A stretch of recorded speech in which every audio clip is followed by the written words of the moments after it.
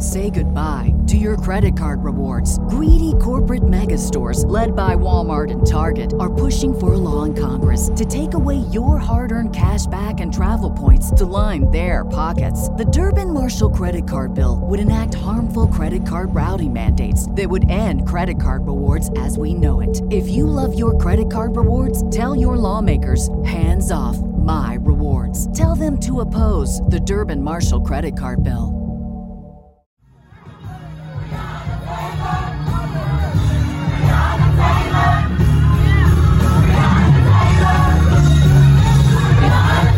This is Make It Plain.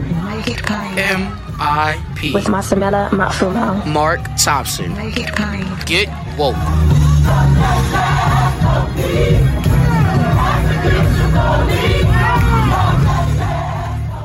Folks, I am so excited to do a special that we have decided to do a crossover episode of Mark Thompson's Make It Plain and Woke as Fuck.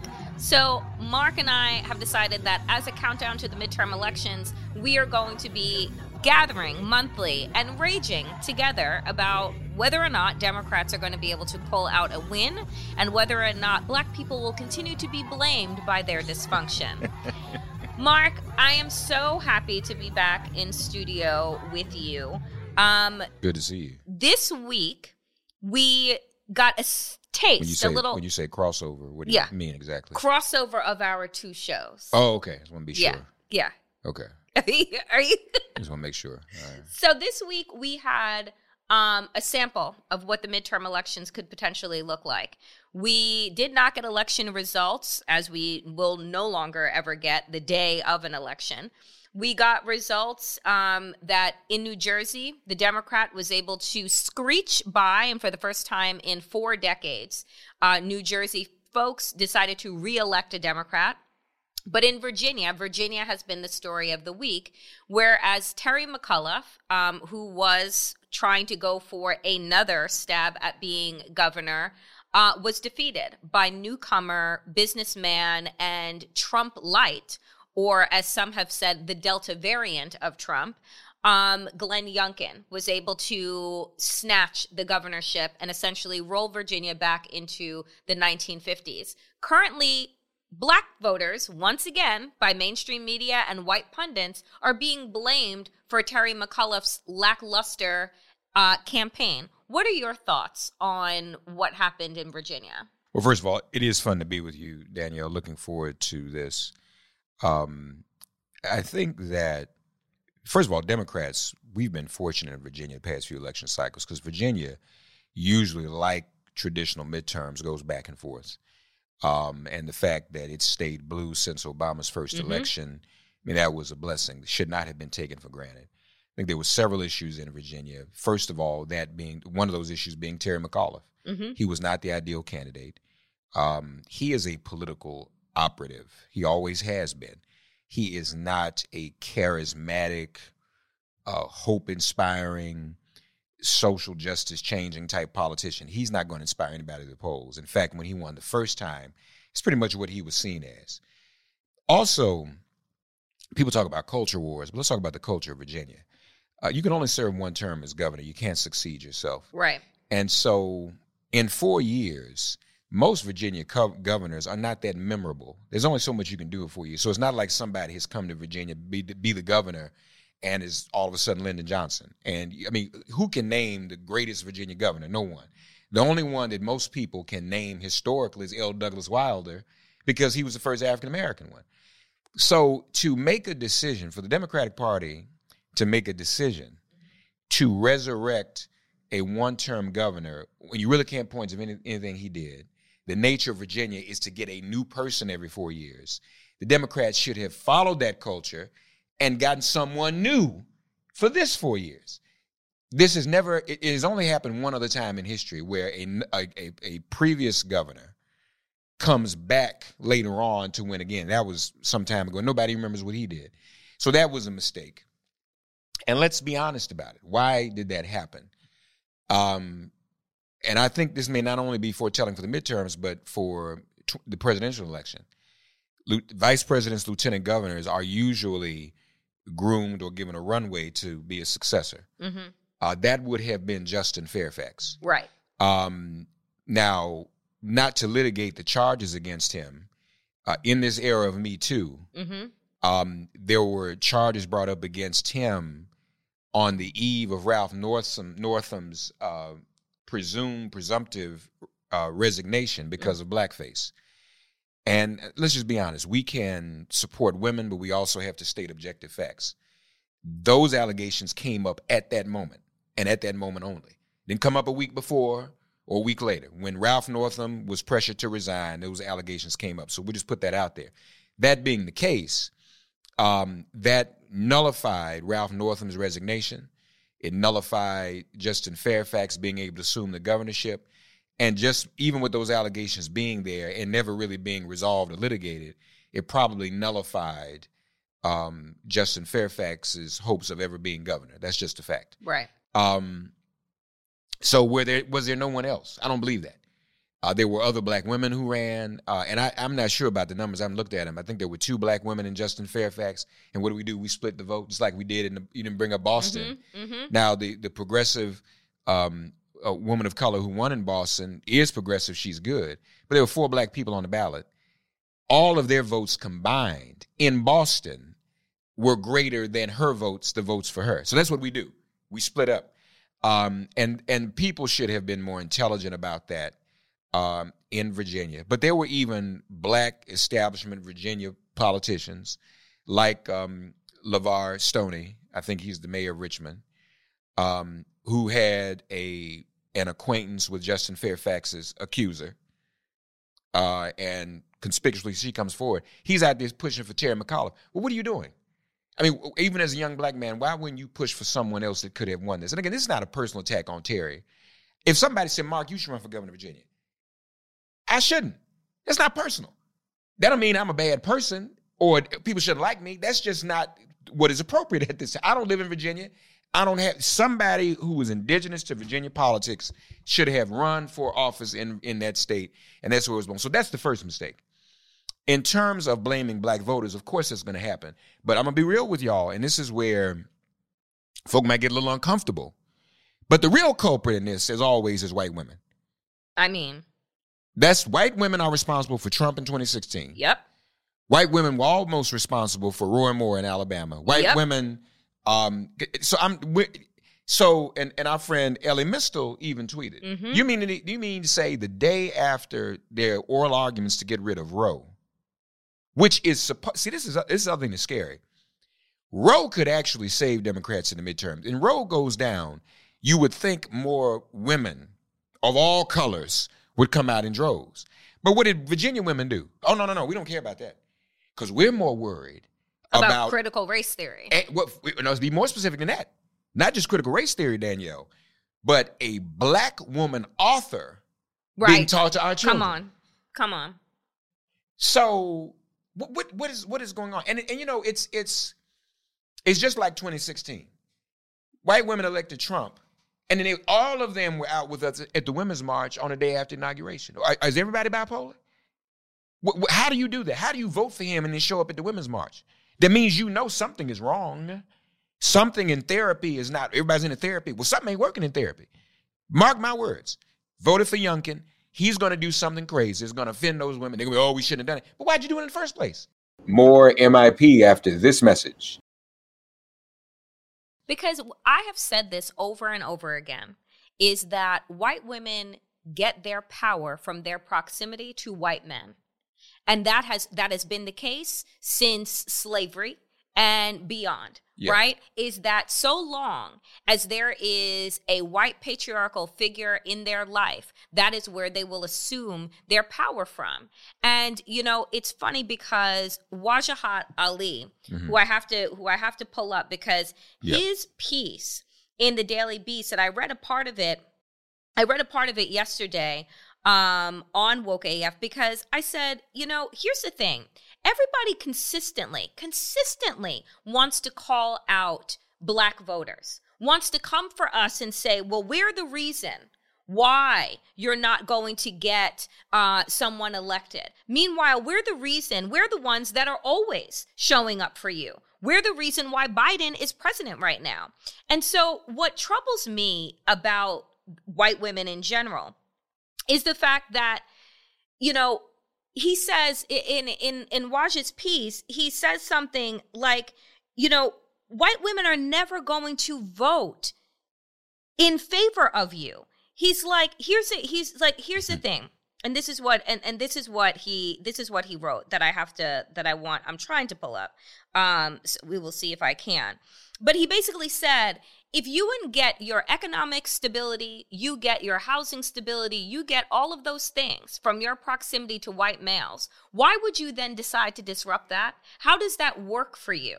Right? And so the reality is that they do live in this very unbalanced and unstable place, because at one time they want to say, oh, well, I am woman, hear me roar. But then when you have an opportunity to step out on your own, they always prove where their allegiance lies. Yeah. And I saw when in 2016, I think I was the most shocked that I had ever been, because I said, one of your own is on the ballot. Yeah. This white woman is going to break the glass ceiling that you all in the first wave of feminism, second wave feminism have been talking about for fucking decades. And so here she is.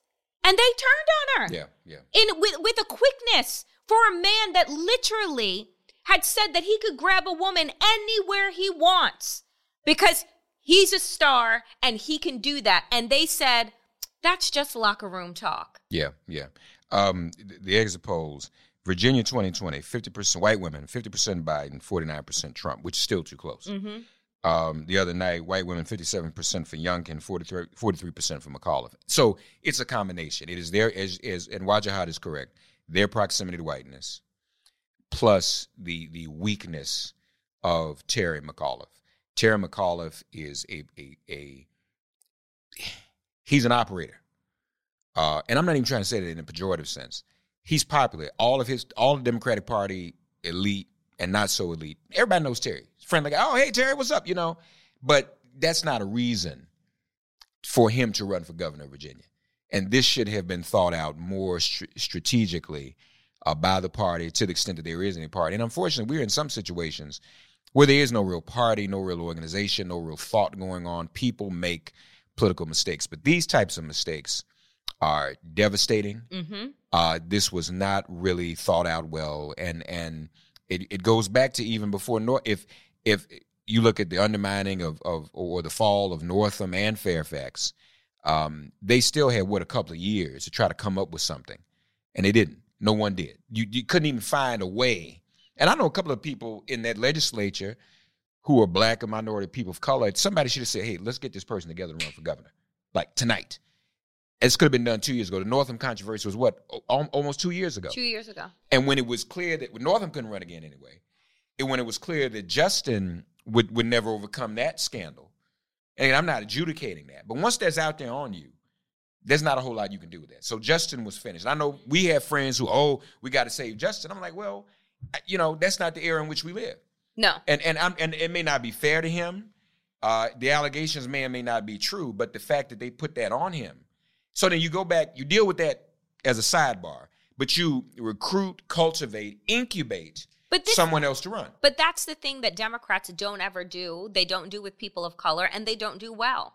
And this is the thing that is frustrating me, is that Republicans are running a playbook that they've been running for 50 years. Right. Roe v. Wade passed in 1973, and since 1973 and some minutes after, right, Republicans have gathered themselves and said, we are going to overturn Roe v. Wade. For 40, damn near 50 years, that has been of top of mind. No other issue has mattered. It has always been about judges for them. It has always been about the courts. Let us roll back Roe v. Wade so that we can reinstitute white Christian fundamentalism as the core pinnacle of values and morals in this country. And people forget that the Pilgrims came here, right, because they were religious zealots, right, who decided that they wanted to be able to live the way that they wanted and then not have to deal with the king, right, and the monarchy. But they came here as religious zealots. That is the foundation, right, of how we understand America. And so it's not shocking.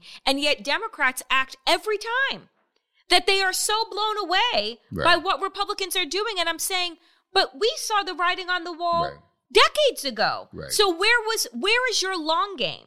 And this is what I realize about Virginia, and I realize about all of these kind of purple states and then these red states, is that there's no significant investment that is made by Democrats. The only reason why Roy Moore didn't become senator of Alabama was because of black women and black people, not because of the DSCC and the DNC that decided to invest in Alabama because they saw it as like an opportunity.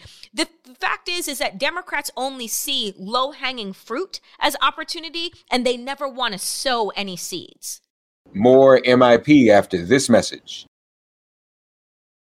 And then the question becomes for us going into the midterms, do black women still have the morale or the desire to save America from itself when America won't do a doggone thing in return, not even the littlest thing, that we need or that we want as a people. Just over a dozen votes away from passage of H.R. 40, the reparations bill. Oh, we scared. Can't do that, Mark. But, can't get anything from Build Back Better. Nothing of the agenda is going forward. There's not a single thing we can point to that our community, and we just focus on black women, and black women specifically have benefited from. I mean, a couple of small things. The question becomes, what is the point? How many more people can we motivate out to the polls with that type of record coming from the Democratic Party and Joe Biden? Have a black woman as vice president. But what do we have to show? And again, it's not a personal attack against her. No, but it's a real question. It's a real question. And I ask this because, Mark, you have been an activist on the front lines, marching for, speaking out for social justice, for racial justice for over 3 decades. And my frustration is that how do we continue to get black people, young people, the BIPOC, people to want to go to the polls when it's been 11 months and we can't point to anything that Biden has done, right? It's been, and everybody wants to tell me, well, Danielle, it's only been some months, right? But I also don't know where our vice president is. Have you seen her? Because I haven't. Yeah. That all of these things are problems. It's as though they want to lose. Kind of like Obama in 2010. Obama came out early on after he was elected and said, I'm going to lose the midterms. I already know I'm going to lose the midterm. And we're like, why are you saying that? Why don't you try to fight for it? It was like they just accepted it. And some of the same operators that were in the Biden administration, the Obama administration are around, and I think they may have already conceded that. But it's going to be devastating. And maybe they need to be honest about that maybe the party itself needs a total overhaul and redirection. And I just don't see that as forthcoming. Could bounce back from this, but there's going to have to be a list of accomplishments. Some stuff is going to have to get done. People are going to have to see some type of track record in this. And there's going to have to be some backbone in the party, its candidates, and in its rhetoric. And that is really the message from Virginia. There's going to have to be a direct call out of specific issues for candidates. I just don't think they can run an anti-Trump message in every district. Deal with the candidate that's there and call that person out specifically, like they should have done Youngkin. I think those are things that are going to have to happen to have any shot of holding the House, much less the Senate. And then put some candidates out there that are really going to inspire people, not the same old. I don't really like the term corporate because any given day somebody can be corporate or not, but more so people with energy, enthusiasm, progressive ideas. It's the progressive ideas and agenda that most voters are motivated by anyway. And it, to the extent I mentioned culture wars earlier, I didn't want to get in there, but to get into that now. Okay, so if there is a culture war going on, let's stake a claim and get in it. You know, is the culture war about white supremacy versus justice? Let's call that what it is. Right. Celebrating the Confederacy, all the things. Burning books again. Yeah, all of that. I mean, let's call it out and let us offer alternatives as Democrats for the opposite. Let's expand curricula. First of all, critical race theory is taught at the graduate level. Mm-hmm. There is no such thing. They are weaponizing something in the same way they weaponized Jeremiah Wright and Jim Cone in 2008. You mean to tell me in all these years you haven't been able to figure out an answer to that? You're just going to ignore it. Succumb to it. We've got to draw these challenges, and the only way to do that is by having inspiring candidates that inspire and motivate BIPOC voters to the polls and give them something to do. But then you also at the same time have something to show for it. This is what Democrats have done since we fought to get Biden elected and to bring a House and Senate majority. Nothing to show for it. Nothing. And you know what really is troubling to me is that my mother, right, staunch Democrat, used to sit herself in front of MSNBC every day, all day, has become absolutely disgusted with mainstream cable news, has become absolutely disgusted with the political climate. She told me the other day, she goes, yeah, I don't watch anything anymore. I just need your 60-second updates and I'm good. Yeah. Because I don't need to steep myself in this toxicity. And I think to myself, if the Democrats are turning off people like my mother, right? A Black woman, small business owner, immigrant to this country, middle class, highly educated, multiple degrees. If you are turning her off, then how do we have any possibility of turning on folks who were never engaged in the first place? And the things that you are offering are the things that we've been saying. Yeah. Right? So we have a new head of the DNC, right? You have Jamie Harrison, Black man, right? You have all of these Black politicos that are in places of power now, and yet, Mark, nothing has seemed to change. Why is that? Are we just putting Black faces in high spaces and assuming that that is enough? Well, breaking news, the chair of the DNC has little or no power, influence, or authority. And I know Jamie, love the brother, he's a good brother.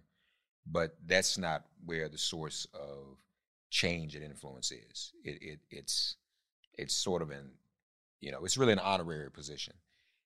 It's the people who run these local races that are important. And Jamie really can't tell them what to do. I think we have an embedded consultant class throughout the Democratic Party. Mm-hmm. And these consultants are mostly white, many of them Zuckerberg types, and they think they know everything. And they just don't. And people like us don't know squat, they think. We're not qualified or intelligent enough to offer any type of input or advice in these situations. And I think that's where the problem is. A Terry McAuliffe campaign, that wasn't just a casual decision that he and some friends made. That was consulted to death. This is what you do. This is how we're going to do it. Right. I'm assuming they focus grouped it. Yeah, and it was stupid.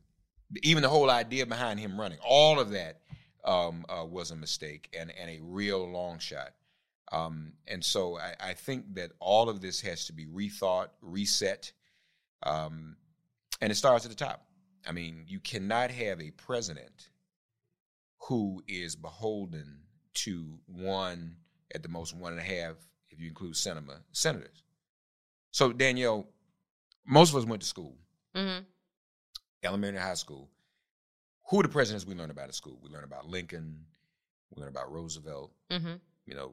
We learned about Kennedy, Johnson, and Nixon because of Watergate, and now Obama because he was first. So that's pretty much what you get. So if you go through the history of those presidents and you get to Johnson, what's the first thing, or even FDR? Here were presidents who got things done in spite of the legislature or with the support of the legislature. There's no lesson in school. There's no page in the history book that explains a senator controlling a president. Yep. And so that's incomprehensible. So I think what happens with your mom and everybody else, it's a hamster wheel. What I need to look at cable news, because cable news can't even explain it.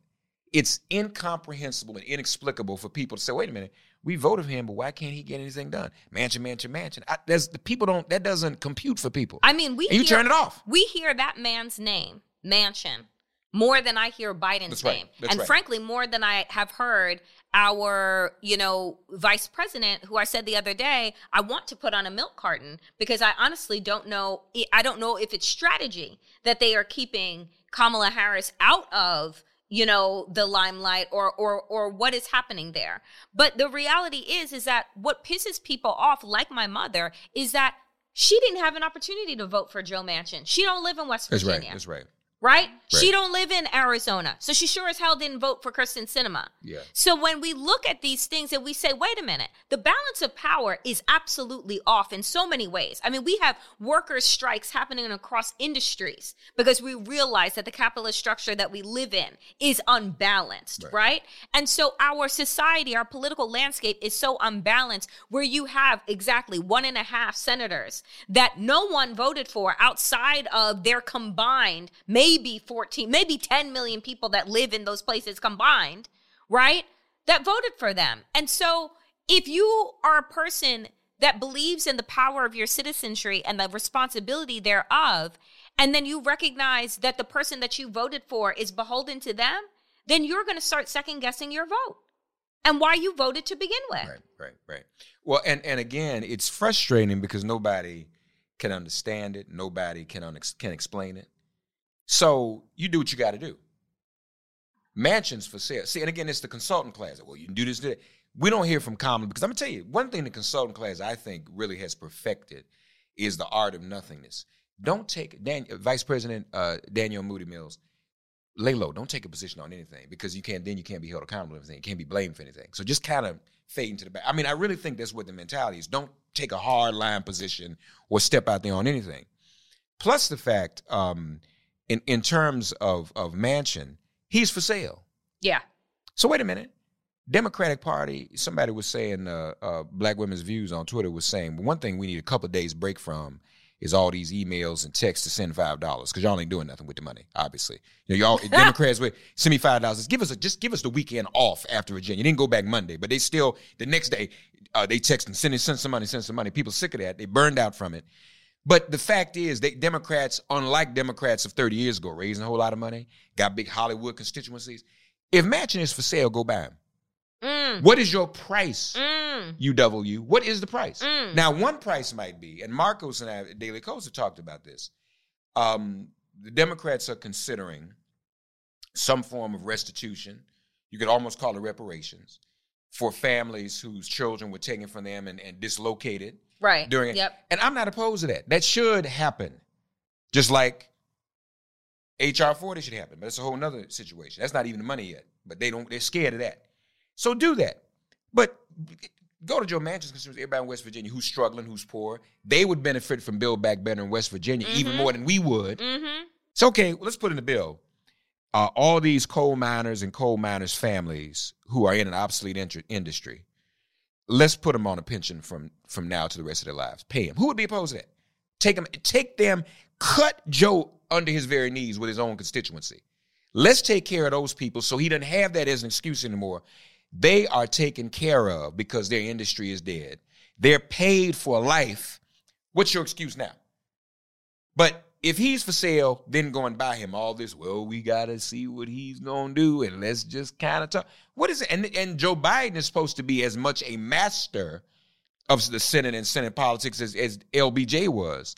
So people like your mom, I know, and others don't get it. And so there's a point if you don't get it, you just turn it on TV off because it's not telling you anything. If you can't explain to me how there's one person, this has never happened before in history, one senator, and then Biden, then who was the consultant? Watch this. Who was the consultant, y'all, that says, now before you go to Rome, go give a speech and say, this is the biggest moment of your agenda. And if this doesn't pass, then that will define your presidency. And I need this passed before I leave for Rome.